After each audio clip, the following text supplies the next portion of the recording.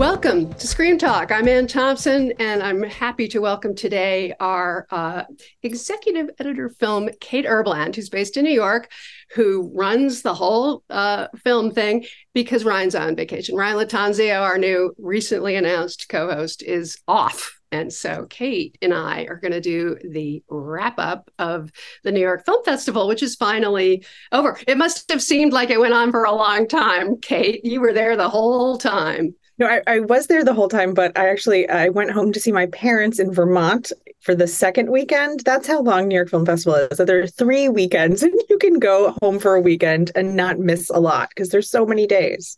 Yeah, no. So I was just going over the list of all the films that showed there, and I skipped a lot of the ones that are less well known. I really went with all the ones that I watched at one festival or another, Telluride, Toronto, and now New York. So I'm pretty caught up, really, I would suggest. But I want to know from you what you think the big highlights were, the movies that really came out ahead at this festival. I'm looking at my Letterboxd New York Film Festival list. I feel like, I didn't get to go to Toronto this year because I was ill with COVID. I'm much better now. But so I've been missed you. I know, I missed you guys. But I've been playing catch up for the last few weeks in New York Film Festival. Obviously, a great opportunity to do that because they've got so much stuff that has been elsewhere. But looking at my list, some of the stuff that I really liked that I saw at New York Film Festival that made me feel caught up. I really enjoyed The Beast, which we know Ryan is a big fan of. I finally got to see Zone of Interest, which I loved, which I know is kind of a weird thing to say, but I know you feel the same way. And then I think we were both there on, what was a Saturday night? We saw that special presentation of The Killer, which was great. And another thing that was fun, but it seems weird to call it fun, but very, very enjoyable and kind of a fun way to end the festival. Well, David Fincher is a specific thing. He's an extraordinary director, and I found myself dwelling on it afterwards. As the days went by, or as I was lying awake processing things at night, I kept going over certain scenes. There's a scene that involves Michael Fassbender walking up to this enclosure in a bad area in New Orleans where this very incredible, nasty fight scene ensues. But there's this one shot that's just so gorgeous, so he takes the time, he gives you this extraordinary detail and elegance as he's telling what is really a very straightforward kind of killer story. Well, I agree with that. It's a gorgeous film, but I think part of that is because Michael Fassbender's character is someone who spends so much time pacing himself and waiting and watching and dwelling. And so that gives us the chance to do the same as the audience. Like the film opens, he's in Paris and he's situated across the street from this beautiful apartment of this guy he's trying to kill. And you really get the chance to know this neighborhood, this apartment. So when this guy shows up, you can see where everyone is. And it's very immersive and enjoyable, even though it is a kind of gruesome hitman story. I loved watching Michael Fassbender do yoga. No, he does incredible yoga. It's very good. It's very simple. Well, he has to bring his heart rate down. I think I wrote on my Letterboxd, I was like, this is a great Fitbit movie because he's constantly looking at his Fitbit to be like, what's my heart rate? Got to bring it down low enough so that I can shoot my gun and not screw up because I'm breathing too much. I didn't figure that out. So yeah. You're ahead of me. But The Killer is enjoyable because we're watching people doing what they do well. And there's an extraordinary sequence also with Tilda Swinton, which is not to be missed. Yeah, no, it's like worth the price of admission. Thing is, we're spending all this time with Michael Fassbender, but then he gets to encounter her. And it's just worth the price of admission. What else did you love? So speaking of Hitman movies, I also really enjoyed Richard Linklater's Hitman, which is a very different Hitman film. It's more sort of fun and sexy. It stars, Glenn Powell. He's a movie star, but he's not a movie star yet. Glenn Powell's a movie star. And he co-wrote it with Linklater, which I think is incredible. Obviously, they have, a wonderful bond. That's what he does, Linklater, with his actors, right? Yeah. He finds the stars. Julie Delpy in the past, right? Yeah. So I thought that was super fun. And I saw it with like a public audience at Walter Reed, and everyone really, really enjoyed it. That's another movie that's going to be on Netflix, but was so fun to see in a theater with a lot of people who are just into it. Yeah, they picked that up. I am miserable that I missed that. It just didn't work out on my schedule, but it's not opening until 2024. Yeah. So I will have to wait. Yeah, it'll be worth it. It's fun. What did you think of May December? I really enjoyed May December. I know that I might be the only one on this podcast who did, but I think that it is extremely funny, extremely well acted. I don't know if it has as much to say as people might suspect given the material. It's kind of, I mean, David Ehrlich, when he reviewed it at Cannes, he called it campy. It is campy. And I think that a different filmmaker would have made a more serious film about what happens in, horrible, illegal, upsetting relationships. But Todd Haynes has a lot of fun with it. And I think that Natalie Portman's hilarious. And Julianne Moore is just, she has this lisp that she keeps tapping into. And there's this line where she yells, this is not a spoiler. She goes, "You seduced me." And it's just like, I hear it in my head every day.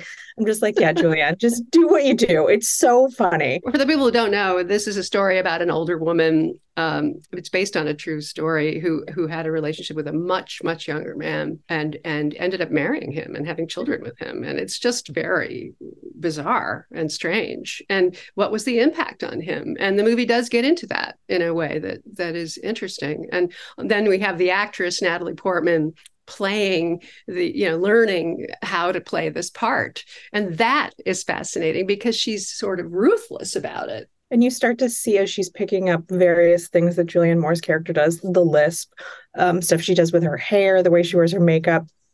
But as you mentioned, it is based on a true story. It's based on the Mary Kay Letourneau story, which I've sort of been surprised to realize that some of our younger colleagues aren't familiar with.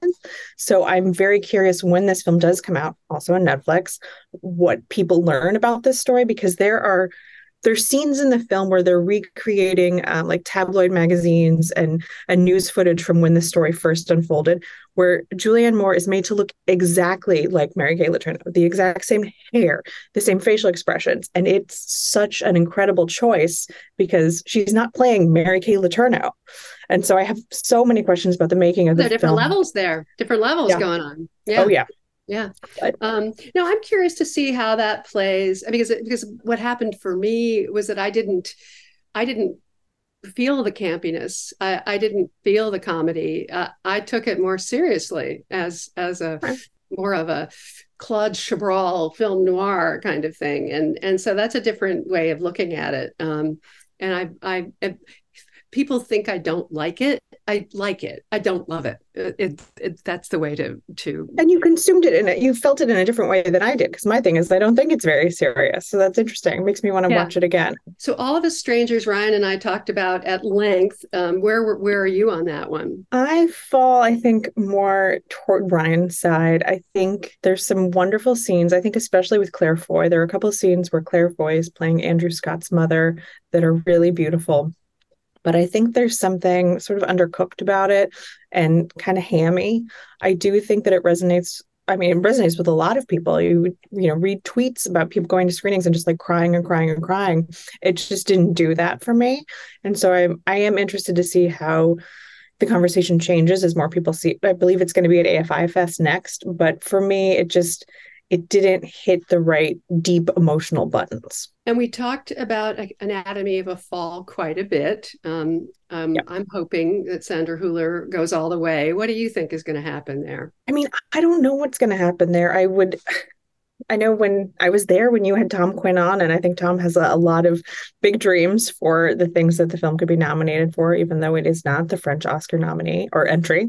And I don't know. I think that there's still so many questions with this season, especially with the actors not being able to campaign. Who is going to emerge? And she's able to be out there. And I love her. And I think she's a fantastic actress. At the NYFF too. Yeah. I talked to her last week when I went to see The Zone of Interest. There was a special screening of Zone of Interest and she was there. And I love her, but I didn't know how to say this to her. Like, I didn't want to talk to her after seeing the film because her character in that film is so repulsive. I just I couldn't. But that film is extraordinary. And you had this great interview with her where she talks about both of her award season contenders, and it's a fantastic season for her. And if anything, more people are just going to see her and see her range. There were a couple of movies that I think needed a little bit of a bump that did get, we're not worried about Maestro. Maestro is going to do just fine. But Going to Mars, the Nikki Giovanni project, is a documentary that debuted at Sundance, and everything was very quiet because HBO didn't pick it up until very late. And now the Critics' Choice Awards and the Doc NYC shortlist have happened, and now and HBO picked it up. So now we're getting, and it went to NYFF. It got a great reaction, and she got to do a talk. So that's the kind of thing where a festival like New York can really push something forward that wasn't really that high profile. The Taste of Things, the French mission, I would suggest. What else do you think? Poor Things, again, we know that. Poor Things, just like another festival where everyone was talking about poor things. Yeah. Yeah, so that was another. I mean, it didn't need another bump, but it definitely got it. Yeah, it did. And what do you think came out a little below the radar, below where we want things to be? Closing night was Ferrari. It did but I feel like at that point everyone had already talked about Ferrari at Venice, and so that's sort of, I'm not worried about it. I don't think it's in any trouble, but it didn't get the big push that something like Poor Things or Taste of Things, which have already been at other festivals and been a big deal, seemed to just like explode even more. You think that there was muted response to Ferrari? I think so. I quite liked it, actually. I thought Adam Driver and Penelope Cruz were fantastic, and that Michael Mann picked this very narrow crucible of time to put them through the ringer, basically. Right. Plus, he has to win the race, the Grand Prix. He has to win this. He has to, in order to get the money he needs to keep his company alive. His wife has to come through, the who's so angry with him because he has a mistress that she found out about. I mean, all of this is very intense. I found it very entertaining. No, I think it's really entertaining. I think it's fantastic acting. I mean, obviously Adam Driver is always wonderful, but I think since Venice, people have been saying, no, like Penelope is really, she's the main event here. And I think that that's true. And I think that's great. I want more of that for her. She'll do well. There's no question about that. And obviously when we talk about Maestro, Carey Mulligan is going to do very well. All right, so onward, the Academy announced that Raj Kapoor and Katie Milan, these are two names that we're not necessarily familiar with, landed the big job of producing the Oscars. And they're calling them the executive producers. And Raj Kapoor is going to be the actual showrunner. This is new. They're using television nomenclature, But the question was, when Ricky Kirshner and Glenn Weiss were let go, I don't know about you, but I was really surprised that they went to do the Golden Globes because I thought they'd done a good job on the Oscars. I mean, obviously the past few years with the Oscars, challenges have gone beyond the producing team. So it was a surprise to me that they would then go to the Golden Globes. Like, is this Golden Globes going to be a classier affair? I mean, that would be my first thought, and that would be nice for them.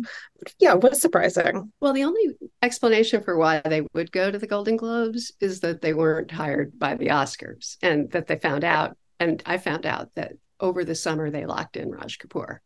So that's who they wanted. And so Bill Kramer, who's running the Academy at this point, went through his first Oscars, experienced it, learned what he had to learn, right, from Kirshner and Weiss. He needed them then, and Weiss was the director as well.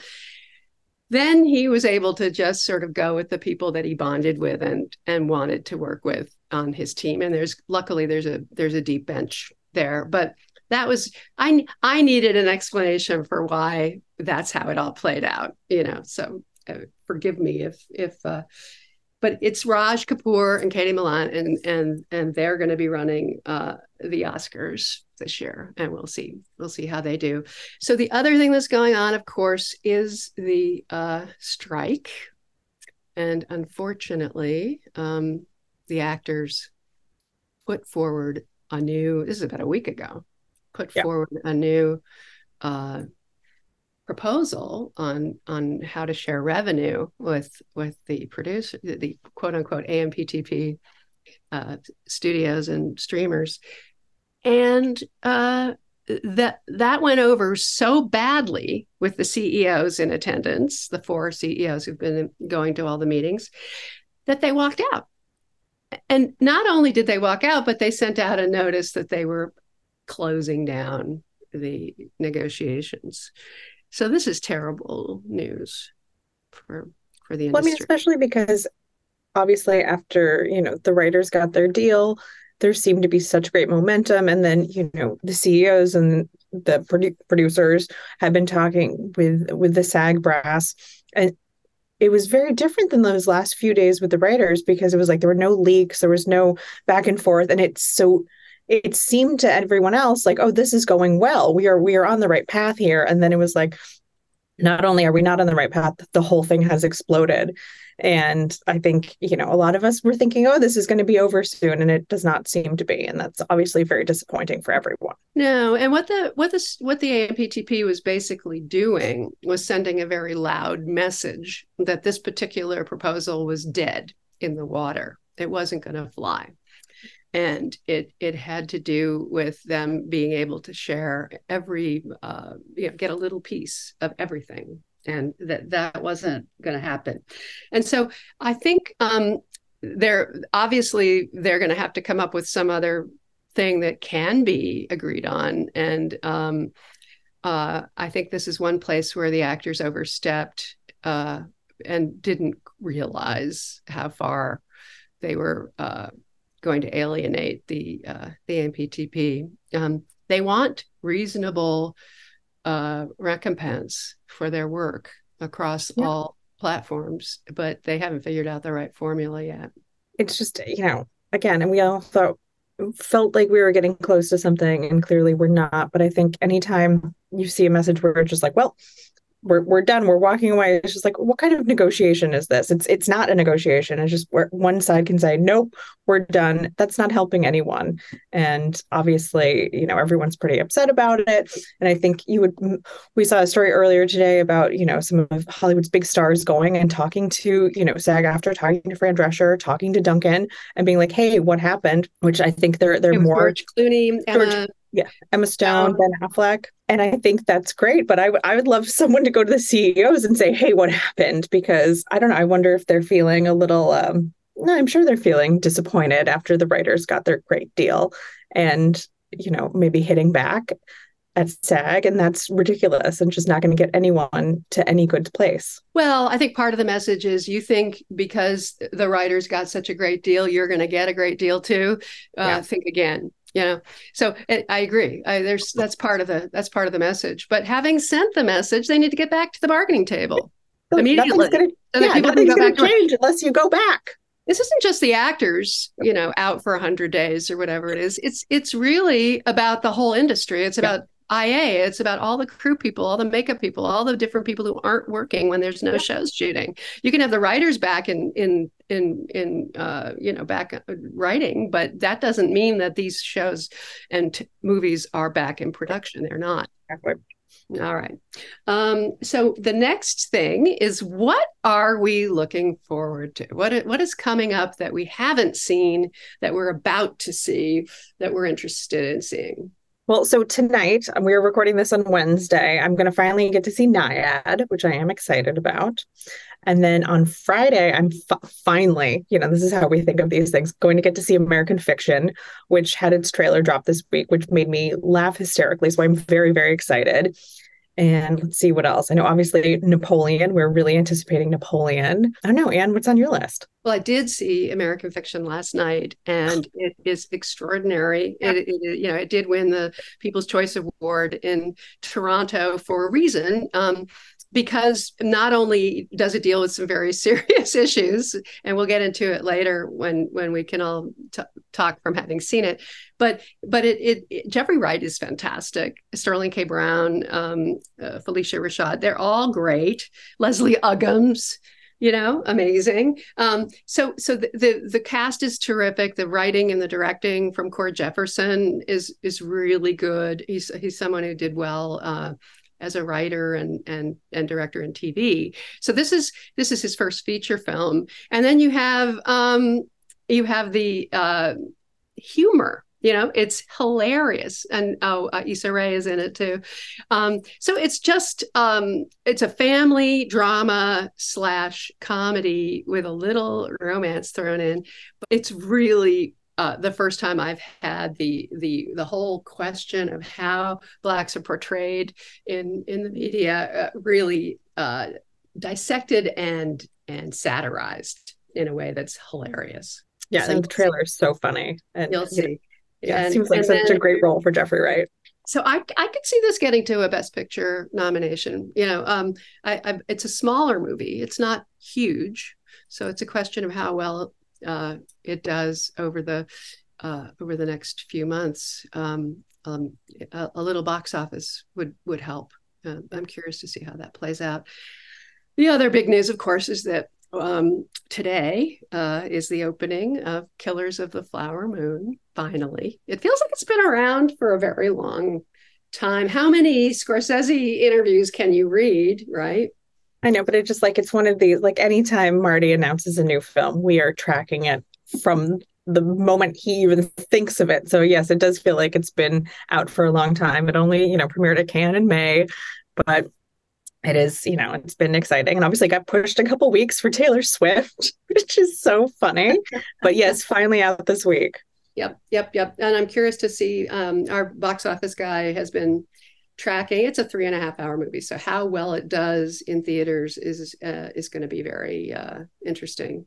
It's a gangster movie. It's being sold like a gangster movie. There's no question that's how they're selling it. It looks like The Departed more than anything else. But I don't know when people actually plop their butts in seats, how well that's going to last, And the other movies that are coming up are The Color Purple, which we won't see until mid-November, and Napoleon. Same timetable. So those are the big Christmas movies that are yet to come. So Leave the World Behind is opening AFI Fest. It's directed by Sam Esmail. It is based on a novel that was very popular, as I said, sort of early in lockdown. Julia Roberts, Mahershala Ali, Ethan Hawke, and it's about two families that end up at an Airbnb during a very fraught time in the world and what happens. And the book is really interesting and atmospheric and has kind of an open ending. So I'm very curious about how this is adapted for the screen and how people walk out of it feeling, because I didn't leave the book feeling good, but I liked it a lot. So that's going to be on Netflix eventually. Yes. Yeah. Okay. Well, thank you, Kate. It was really fun having you. Thanks, Anne. Anne. Back again. All right. Bye-bye.